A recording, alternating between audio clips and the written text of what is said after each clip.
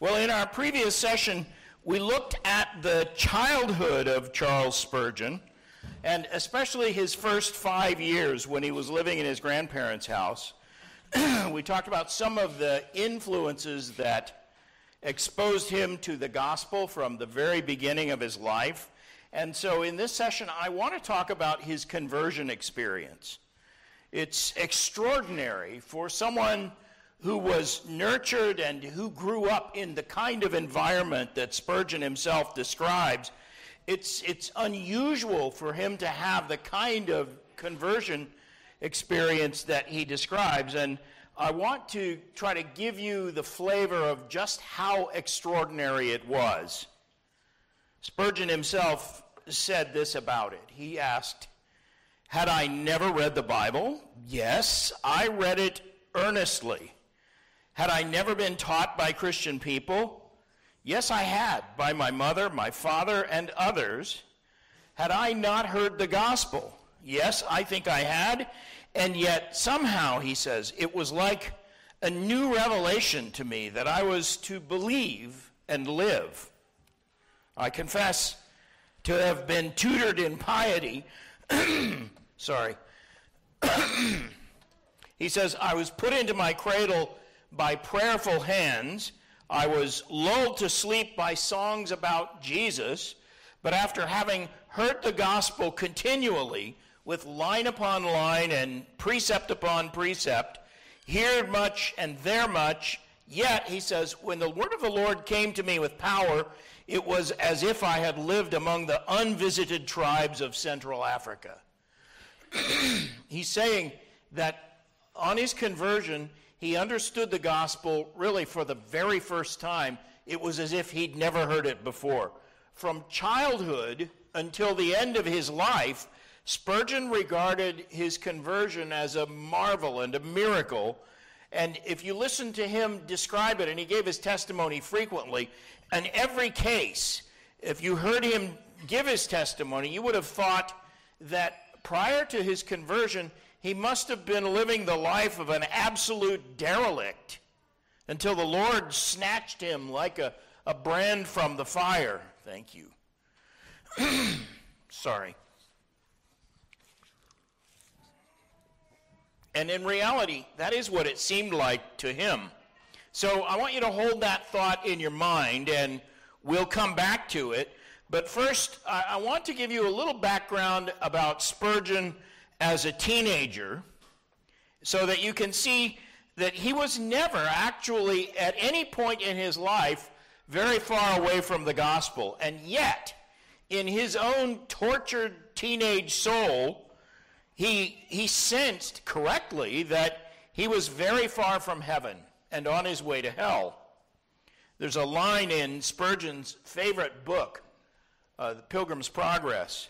In fact, it's the penultimate sentence at the very end of the book, second to the last line in John Bunyan's Pilgrim's Progress, where Pilgrim says, "Then I saw that there was a way to hell even from the gate of heaven." Spurgeon always kept that perspective, knowing that although he had every advantage grace could afford, he could easily have gone to hell.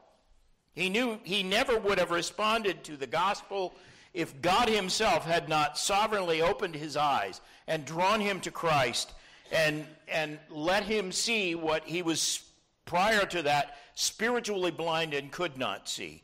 So let's talk about Spurgeon as a teenager, and I want you to try to get a sense of how he thought and what was going on in his heart and his mind during those early teenage years. In our first session, I mentioned yesterday that before he was even converted, he wrote a critique of Roman Catholicism.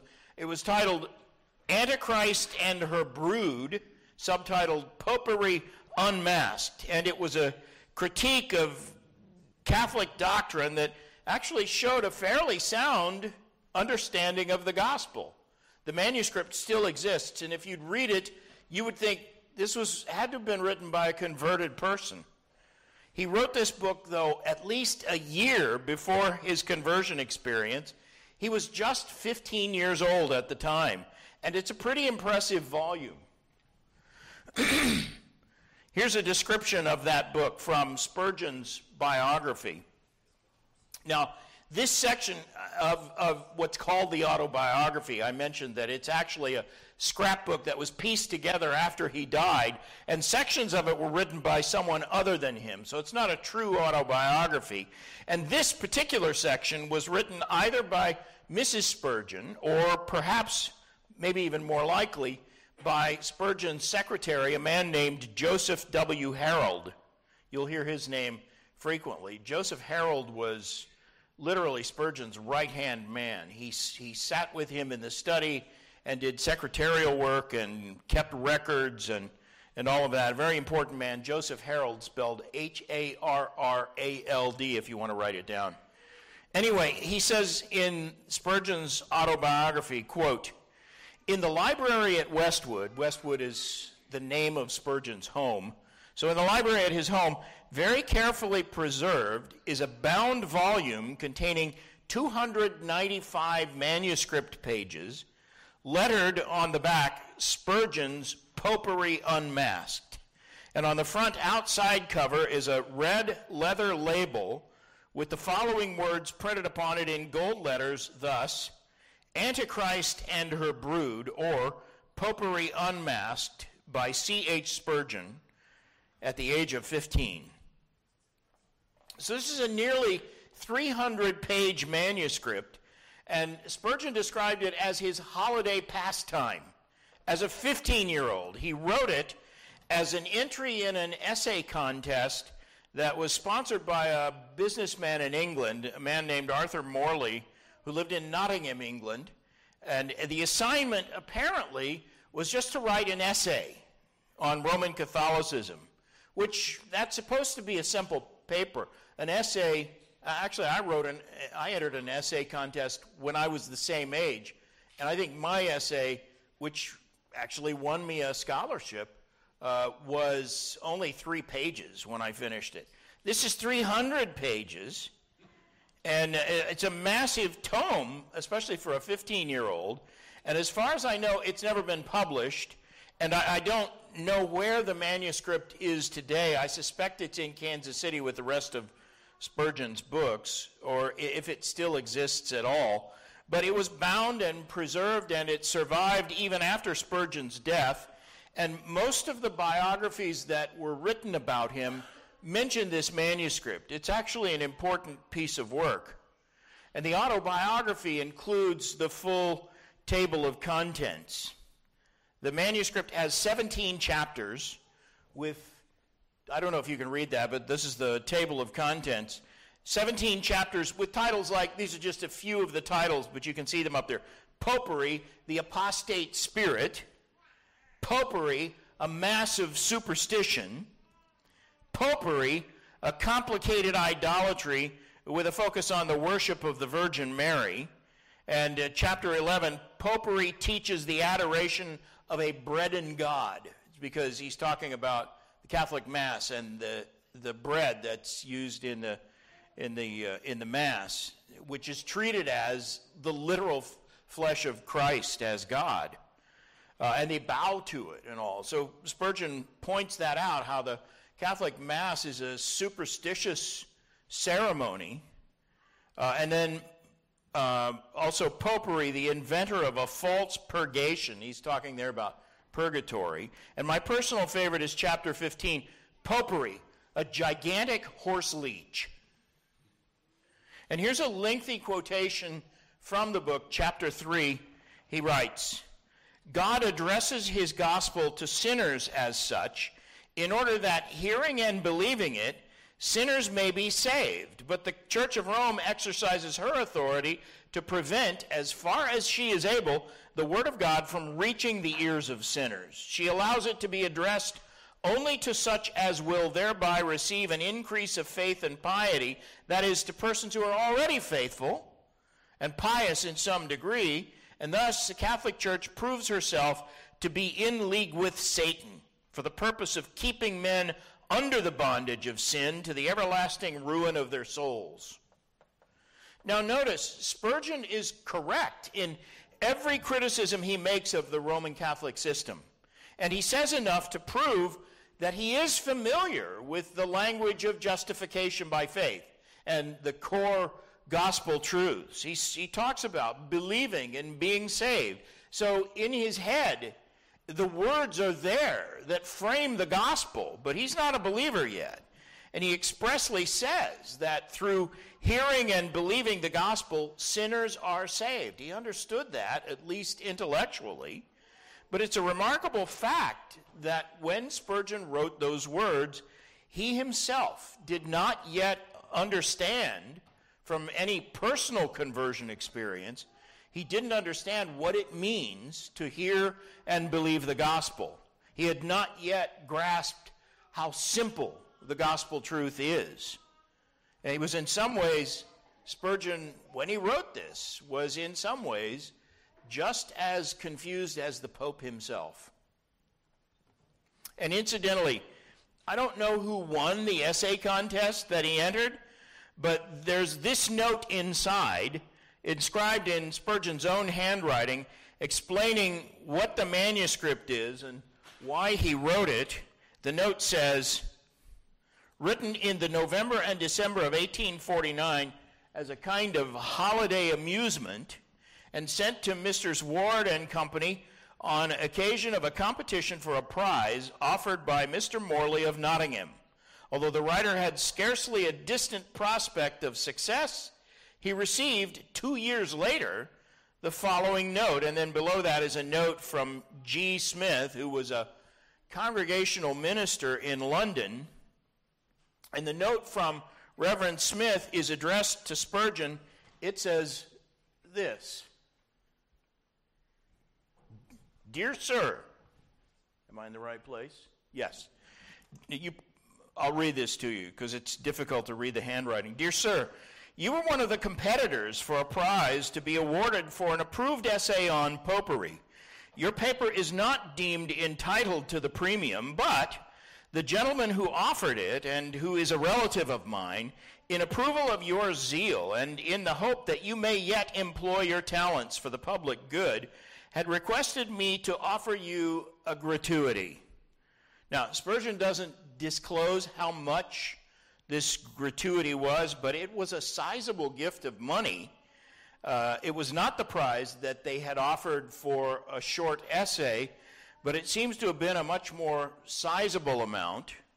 And Reverend Smith continues, if you will tell me how you wish the money to be sent, it will be conveyed to you, and your manuscript shall be returned in any way you direct. I remain yours truly, G. Smith. Now, let me set the scene for you for Charles's conversion to Christ. You can see, even from this manuscript, Spurgeon's obvious interest in spiritual matters, including a profound concern for spiritual things and sound doctrine and biblical accuracy and truth in general. He valued all of those things at least in an intellectual sense. Remember that he had taken a remarkable interest in his grandfather's Puritan library starting at the age of 4 and 5. And the mere fact that he could write such a thorough critique of Roman Catholicism shows pretty clearly that he did have an intellectual awareness of gospel language and gospel themes and certain gospel doctrines. He knew hymns that contained the gospel message because he'd memorized them for his grandmother. The gospel preaching of both his father and his grandfather, he had been exposed to many, many times. But somehow, the message of the gospel had not yet penetrated his heart, and even at that age, Spurgeon himself knew it. In fact, he had known it for some time.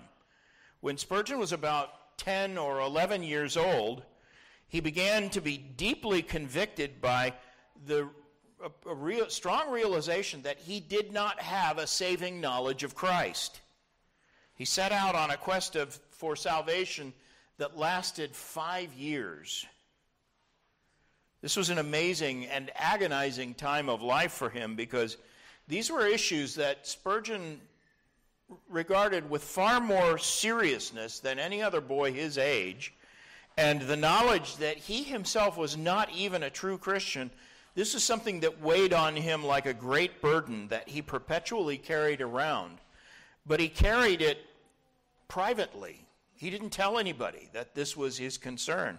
One of his biographers, W.Y. Fullerton, you'll hear quite a lot from Fullerton. I'm going to quote from him many times. He was also a friend of Spurgeon's, and he wrote one of the earliest biographies of Spurgeon. And he said this about those years of Spurgeon's searching for salvation. Fullerton writes, "Into those years was crowded a world of experience which enabled him in his subsequent ministry to probe the secrets of many hearts. He had learned more of the things that matter in those years than most men learn in a lifetime. That one so young, so sheltered, trained from his babyhood in the ways of God, that he could have felt so much and had such exercise of soul, might have seemed impossible. His own account of his darkness and despair may appear exaggerated, but those who are versed in the ways of God will understand." In other words, this was a profound weight that Spurgeon carried around, and it is hard to conceive that someone at such a young age, beginning when he was 10 years old, could think so seriously and with so much profound concern in his own soul about these things. It's remarkable. Here's what Spurgeon himself said about those dark days of conviction. He wrote this, quote, "When I was in the hand of the Holy Spirit under conviction of sin, I had a clear and sharp sense of the justice of God. Sin, whatever it might be to other people, became to me an intolerable burden. It was not so much that I feared hell as that I feared sin, and all the while I had upon my mind a deep concern for the honor of God's name and the integrity of his moral government." He says, "I had heard of the plan of salvation by the sacrifice of Jesus from my youth up, but I did not know any more about it in my innermost soul than if I had been born and bred a primitive tribesman. The light was there, but I was blind. It was of necessity that the Lord himself should make the matter plain to me."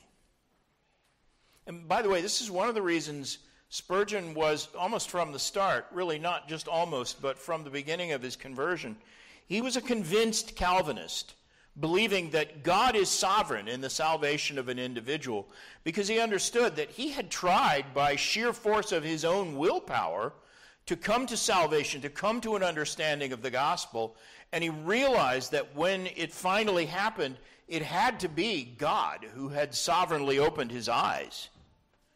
And listen to the poetic way Spurgeon describes the sense of guilt that he felt during this time. He's carrying around this load, this burden of a personal feeling of his own guiltiness. He writes, quote, "There was a day as I took my walks abroad when I came hard by a spot forever engraven upon my memory, for there I saw this friend, my best, my only friend, murdered.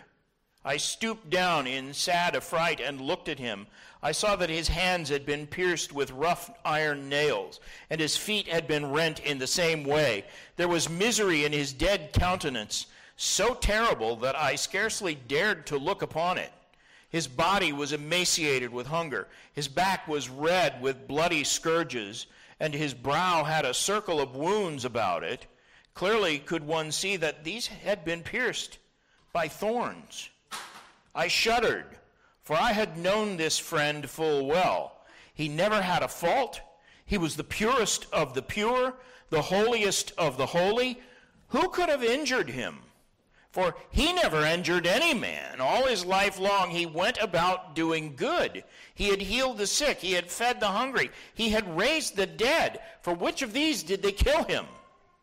He had never breathed out anything else but love. And as I looked into the poor, sorrowful face, so full of agony and yet so full of love, I wondered who could have been a wretch so vile as to pierce hands like his. I said within myself, where can this traitor live? Who are these that could have smitten such a one as this? Had they murdered an oppressor, we might have forgiven them. Had they slain someone who had indulged in vice or villainy, it might have been his desert. Had it been a murderer or a rebel or one who had committed sedition, we would have said, bury his corpse. Justice has at last given him his due. But when thou wast slain, my best, my only beloved, where lodged the traitors? Let me seize them, and they shall be put to death. If there be torments that I can devise, surely they shall endure them all. Oh, what jealousy, what revenge I felt. If I might but find these murderers, what would I not do with them? And as I looked upon that corpse, I heard a footstep, and I wondered where it was. I listened.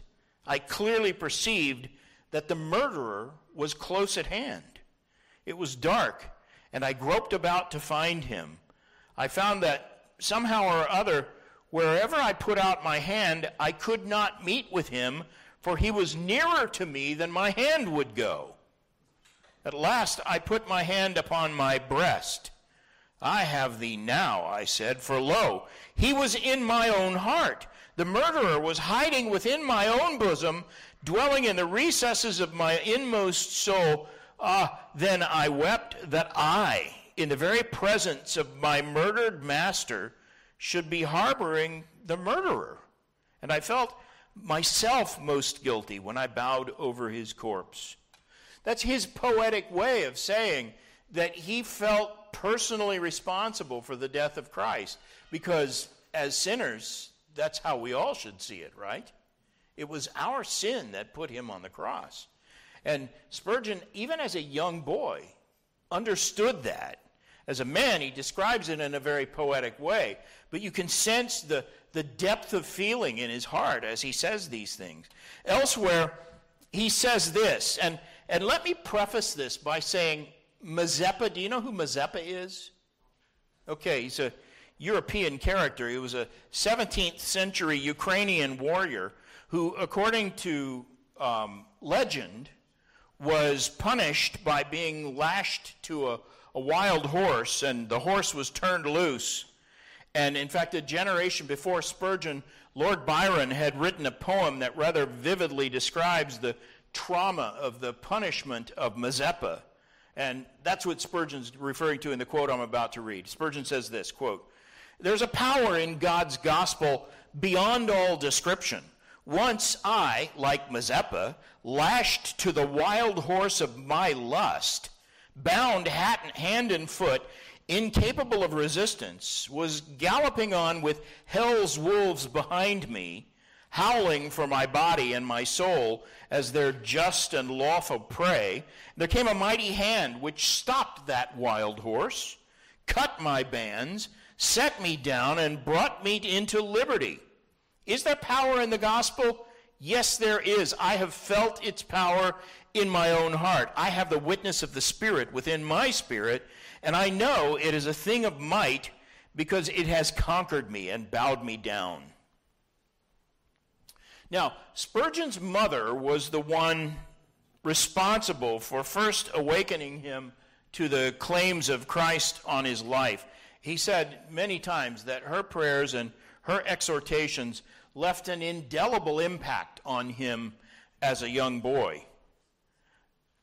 Spurgeon's father actually played a lesser role in his children's spiritual instruction, even though he was the pastor. And you might say the same thing about Spurgeon's grandfather, who nurtured him through his first 6 years.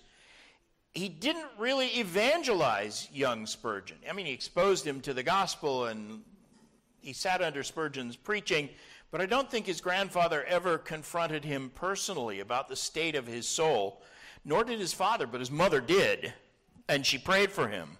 And Spurgeon's father, John Spurgeon, admitted that his wife, more than he, was responsible for the children's spiritual instruction. In fact, John Spurgeon used to recount an incident when he was on his way to a preaching engagement, and he became convicted about the fact that he was caring for other people and neglecting his own family, using the busyness of ministry as an excuse perhaps, or at least a distraction that kept him away from his own children and their needs. And so he turned around and went back home on his way to a religious meeting. But when he got home, he heard Mrs. Spurgeon inside praying for her children's conversion, and John Spurgeon decided that his children's spiritual welfare was in good hands, and so he returned to the religious meeting that he had left, and he says he wasn't troubled about it again. I don't recommend that. In fact, you might be tempted to think that John Spurgeon was inattentive or compassionless, not a great father, but I don't think that's the case either. I don't want to overplay it. It's not that he was uninvolved in his children's lives. That's not really the case. I just think, like many ministers, the priorities of ministry sometimes crowded out the more important priorities of his own family's needs. Fullerton tells this story about John Spurgeon and his relationship with Charles. Fullerton says, when the young boy, Charles, returned home from his grandfather's house, so he's 6 years old, he comes home, he greatly scandalized the congregation on Sunday by singing the last line of each verse twice. His father took him to task, but Charles said his grandfather did it, and he was going to do it too. So apparently that was the custom in his grandfather. So we have a similar custom, at least in America. I think it's universal in America, where the worship leaders never let the song end. They always sing the last verse like 4 or 5 times. It's the most annoying thing to me, because I'm wanting to get up there and preach, and they're singing the last verse over and over, and I'm like, end this song. We came to the end of it. And I think something like that was, nothing personal meant there. But you haven't been doing that, so I can say that. But I think something like that was going on in Spurgeon's grandfather's church, where they would actually sing the last line of each verse of the hymn twice. I don't know why, but that was the custom. And little Charles said he would do it. And where was I? So his father told him that if he did this again, and I'm reading again from Fullerton, if he did it again, the father would give him a whipping that he would remember as long as he lived. So he sounds like he's quite angry about this. But Sunday came, and again, the boy sang the last lines twice.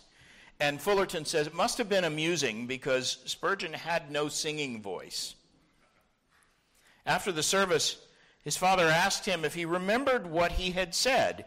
The boy said he remembered. So the father and son then walked into the woods, passing a wheat field on the way. The father trying to win his son to repentance. And then they kneeled and prayed together, and both were greatly moved, Fullerton says. Turning back to the wheat field, the father picked a stalk of wheat and told Charles to hold out his hand, and then the wheat stalk was laid gently across it. John Spurgeon said, I told you I would give you a whipping you would never forget. You'll never forget that. The gentle sternness of the punishment broke him down and won him over, and he never forgot it. So that's Fullerton's account. I don't think John Spurgeon is the perfect model of a father engaged in his children's spiritual instruction. But you can tell he was a compassionate man. He loved his children. He was as good a father as you can expect a pastor to be, I suppose. But nothing in any of Charles Spurgeon's comments about his father ever suggests that he regarded his father as sinfully aloof or apathetic. Remember, John Spurgeon was a bivocational pastor for many years, which means he had a job during the week in addition to his pastoral work, and he was simultaneously the head clerk in a shipping office of a coal company, and he was also the teaching pastor of a sizable congregation at Tollsbury, and he also did some itinerant preaching during the week, and he bore the burden of providing for a large family. None of that was unusual in those days, and it seems clear that there was always a great deal of affection between Charles Spurgeon and his father. Spurgeon never expressed any regret or criticism about his home life or his parents' instruction and influence. He wrote this, in fact, quote, this is Charles Spurgeon, "I was privileged with godly parents. I was watched with jealous eyes. I was scarcely ever permitted to mingle with questionable associates. I was warned not to listen to anything profane or licentious, and I was taught the way of God from my youth up." He's saying he had a good, healthy, well-rounded education in spiritual things, both from his grandfather and his parents. Incidentally, John Spurgeon, Spurgeon's father, outlived his famous son by a full decade. He ultimately became a full-time pastor, and he shepherded 4 different congregations across a long career. Anyway, every evening, Mrs. Spurgeon would gather her children around the table and read scripture to them, and she would explain it to them verse by verse. And Spurgeon said she used to pray like this. These are the exact words he records. She would pray, "Now, Lord, if my children go on in their sins, it will not be from ignorance that they perish, and my soul must bear swift witness against them at the day of judgment if they do not lay hold of Christ." Spurgeon said the thought of his own mother bearing witness against him ate at his conscience. He didn't want her to have to do that. And as I said, he began to develop a keen sense of his own guilt before God by the time he was just 10 or 11 years old. The thing that burdened him so much was this clear understanding that when he sinned, it dishonored God. It wasn't the feeling of guilt that troubled him. It wasn't the punishments he would get if he got caught. It was the sense that his sin dishonored God. It's a very mature way of looking at sin and guilt. And he seems not to have suffered from the common human failure that most of us commit, where we compare ourselves to one another so that we look good by comparison. But even as a child, Charles Spurgeon knew better than to judge himself by comparison to other people. He wrote this, quote, "I could not believe that it was possible that my sins could be forgiven. I do not know why, but I seemed to be the odd person in the world. When the catalog was made out, it appeared to me that for some reason I must have been left out. If God had saved me and not the world, I should have wondered indeed. But if he had saved all the world except me, that would have seemed to me to be right. And now, being saved by grace," he says, "I cannot help saying, I am indeed a brand plucked out of the fire." Now, I don't think any of us would describe Charles Spurgeon as a brand plucked out of the fire. We usually use that kind of language for someone who's lived the long life as a derelict and finally comes to salvation near the end. Spurgeon was the opposite, but that's the way he describes himself, a brand plucked from the fire.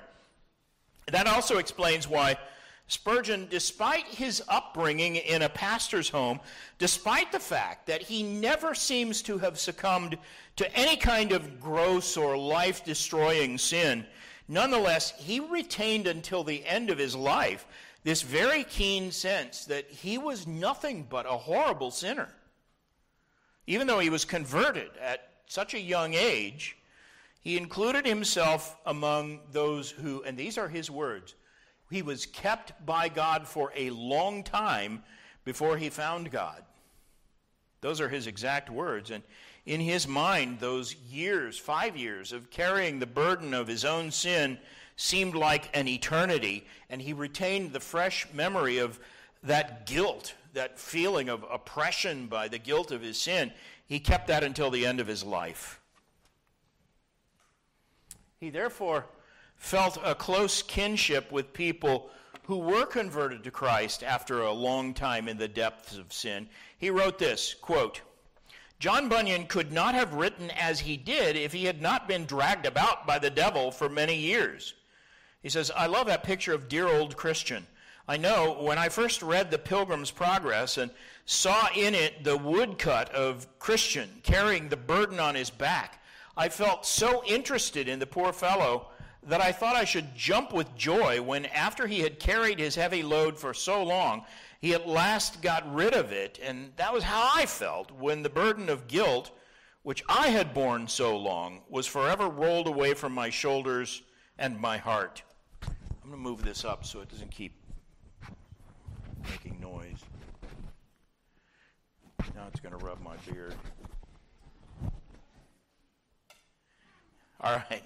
Anyway, during all those 5 years of guilt, wrestling with his guilt, Spurgeon was exposed to a lot of preaching about the law of God and sin and guilt, and this only intensified his woes. This was a style of preaching that was popular at the time. He records that the books he read during that time included Philip Doddridge's Rise and Progress of Religion in the Soul, Richard Baxter's Call to the Unconverted, Joseph Allain's Alarm to Sinners, and John Angel James's book, The Anxious Inquirer. All of those books, all of them, are designed to convict overconfident people. In fact, I guarantee you read any of those, and all of those books are still available today. Read any one of them, and you will come out doubting your own salvation. Because the tests, the biblical tests that they put on us to see if our faith is genuine, none of us can pass those tests perfectly. And Spurgeon felt the weight of that. All of those books written to convict overconfident people, it was the last thing Spurgeon needed to read. He said this, it was like sitting at the foot of Sinai. And Fullerton adds this. He says, he read the Bible through, but he found that its threatenings seemed to be printed in capitals and its promises printed in small type. With perverse ingenuity, he twisted everything in Scripture to his own hurt. He applied the cheering words to others, but the woeful words to himself. Spurgeon said this about it. Writing about the turmoil he experienced, he described it like this, quote, day and night, God's hand was heavy on me. If I slept a night, I dreamed of the bottomless pit. And when I awoke, I seemed to feel the misery I had dreamed. Up to God's house I went. My song was but a sigh. To my chamber I retired, and there, with tears and groans, I offered up my prayer without a hope and without a refuge. For God's law was flogging me with its 10-thronged whip, and then rubbing me with brine afterwards, so that I did shake and quiver with pain and anguish. On the other hand, people who knew Spurgeon, those who were closest to him at that time, including his parents and grandparents, not one of them was aware of the inner turmoil. Fullerton says this, quote, he lived two lives, one keen, natural, bookish, observant, the other absorbed, fearful, doubting, insurgent. Fullerton says if he had spoken of his trouble, there were those around him who could help. But he battled alone, hiding his thoughts from everyone, except for once when he spoke to his grandfather about the fear of being a lost soul, and he was somewhat comforted for a while, but he would not believe because others believed. He must have an assurance of his own. He would not rest until he knew.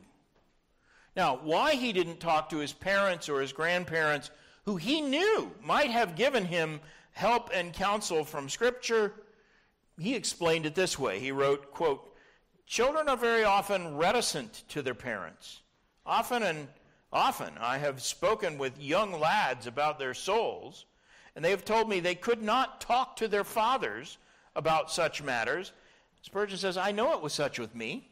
When I was under concern of soul, the last persons I should have elected to speak upon religion would have been my parents, not through want of love to them, nor absence of love on their part, But so it was. And he describes his frustration during those days this way, quote, "While under concern of soul, I resolved that I would attend all of the places of worship in the town where I lived in order that I might find out the way of salvation. I was willing to do anything and be anything if God would only forgive my sin. I set off, determined to go round to all the chapels, and I did go to every place of worship, but for a long time I went in vain. I do not, however, blame the ministers. One man preached on divine sovereignty. I could hear him with pleasure, but what was that sublime truth to a poor sinner who wished to know what he should do to be saved? There was another admirable man who always preached about the law, but what was the use of plowing up ground that needed to be sown? Another was a practical preacher. I heard him, but it was very much like a commanding officer teaching the maneuvers of war to a set of men without feet. What could I do? All of his exhortations were lost on me." Spurgeon says, I knew it. I knew it was said, "Believe on the Lord Jesus Christ, and thou shalt be saved." But I didn't know what it was to believe on Christ. These good men all preached truths that are suited to many in their congregations who were spiritually minded people. But what I wanted to know was, how can I get my sins forgiven? And they never told me that. He says, I desired to hear how a poor sinner under a sense of sin might find peace with God. And when I went, I'd hear a sermon on "Be not deceived, God is not mocked," which cut me up still worse and did not bring me into rest. I went again another day, and the text was something about the glories of the righteous, but nothing for poor me. I was like a dog under the table, not allowed to eat of the children's food.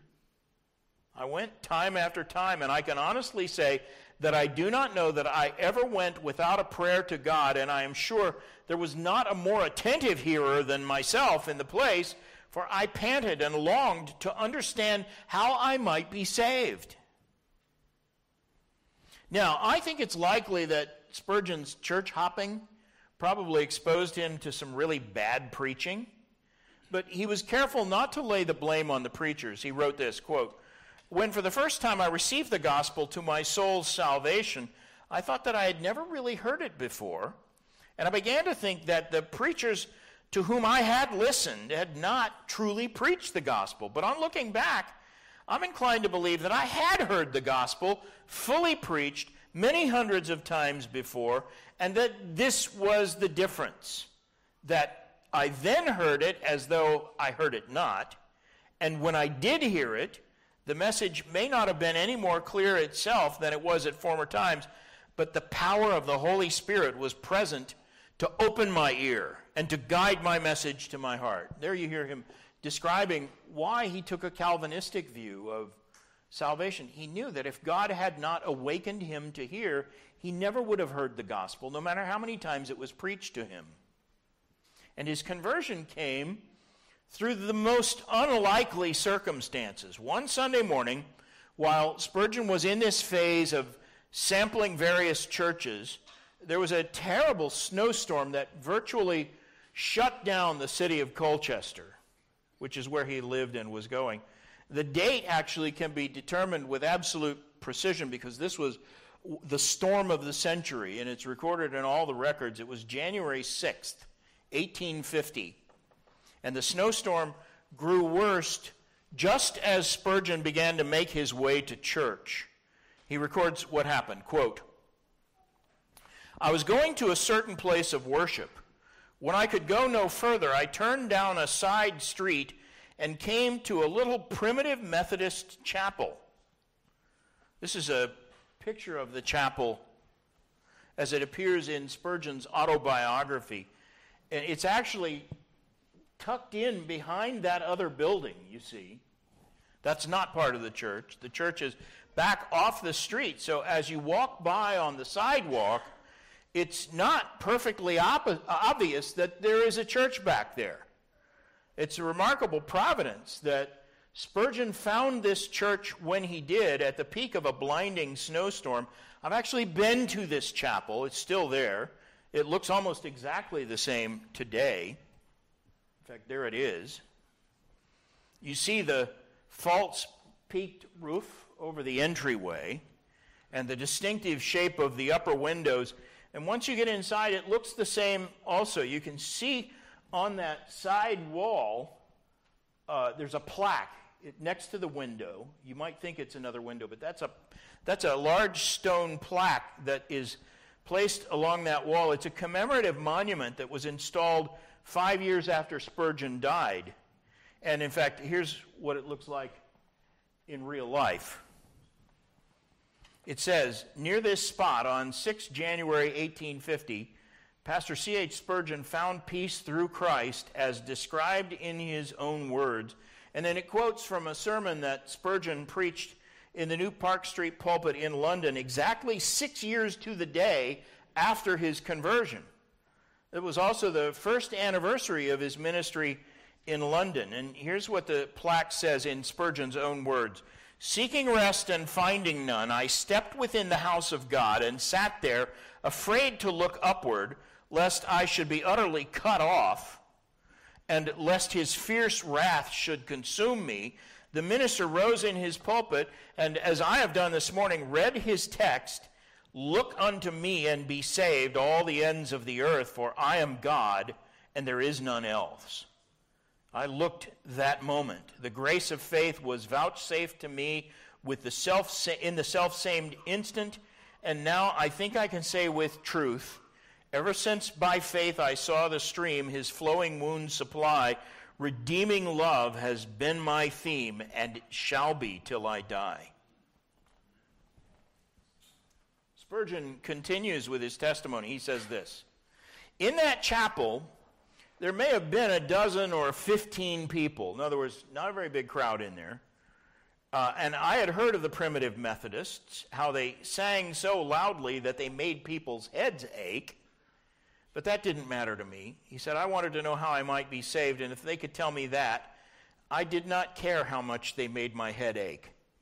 The minister didn't come that morning. He was snowed up, I suppose. At last, a very thin-looking man, a shoemaker or a tailor or something of that sort, went up into the pulpit to preach.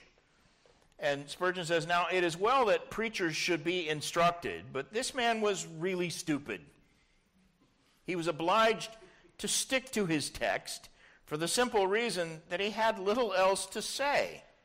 The text was, look unto me and be saved, all the ends of the earth. Spurgeon says, he didn't even pronounce the words rightly, but that did not matter. There was, I thought, a glimpse of hope for me in that text. The preacher began this way. My dear friends, this is a very simple text indeed.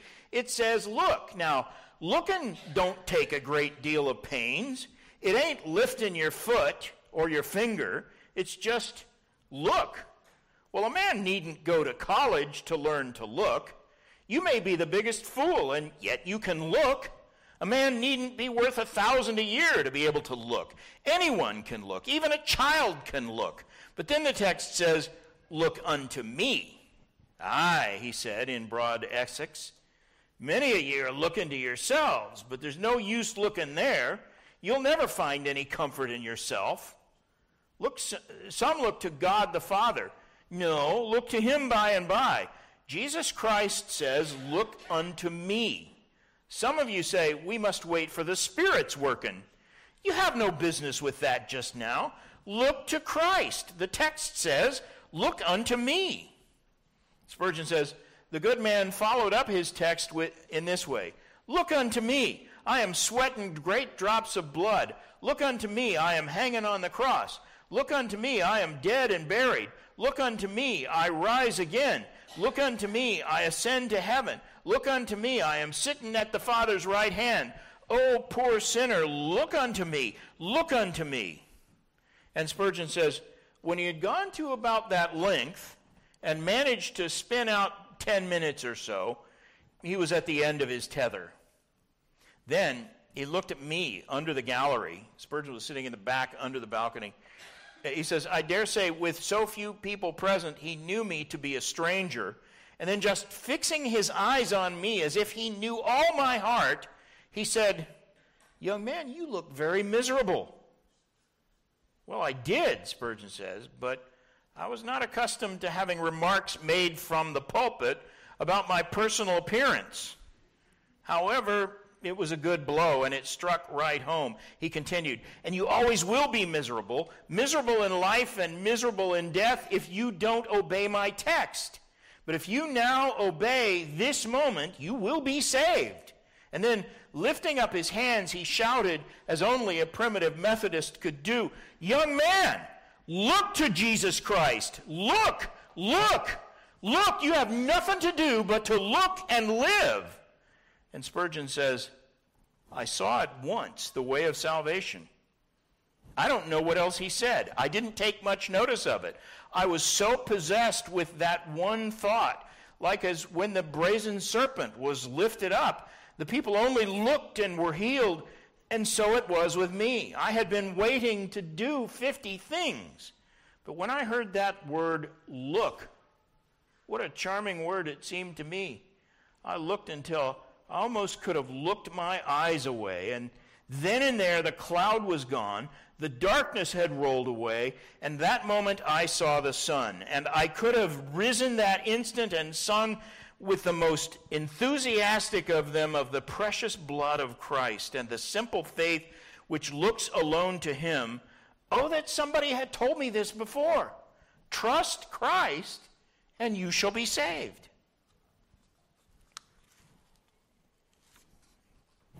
Spurgeon said his burden was immediately lifted, and he was filled with a joy that he'd never before known. These are his exact words.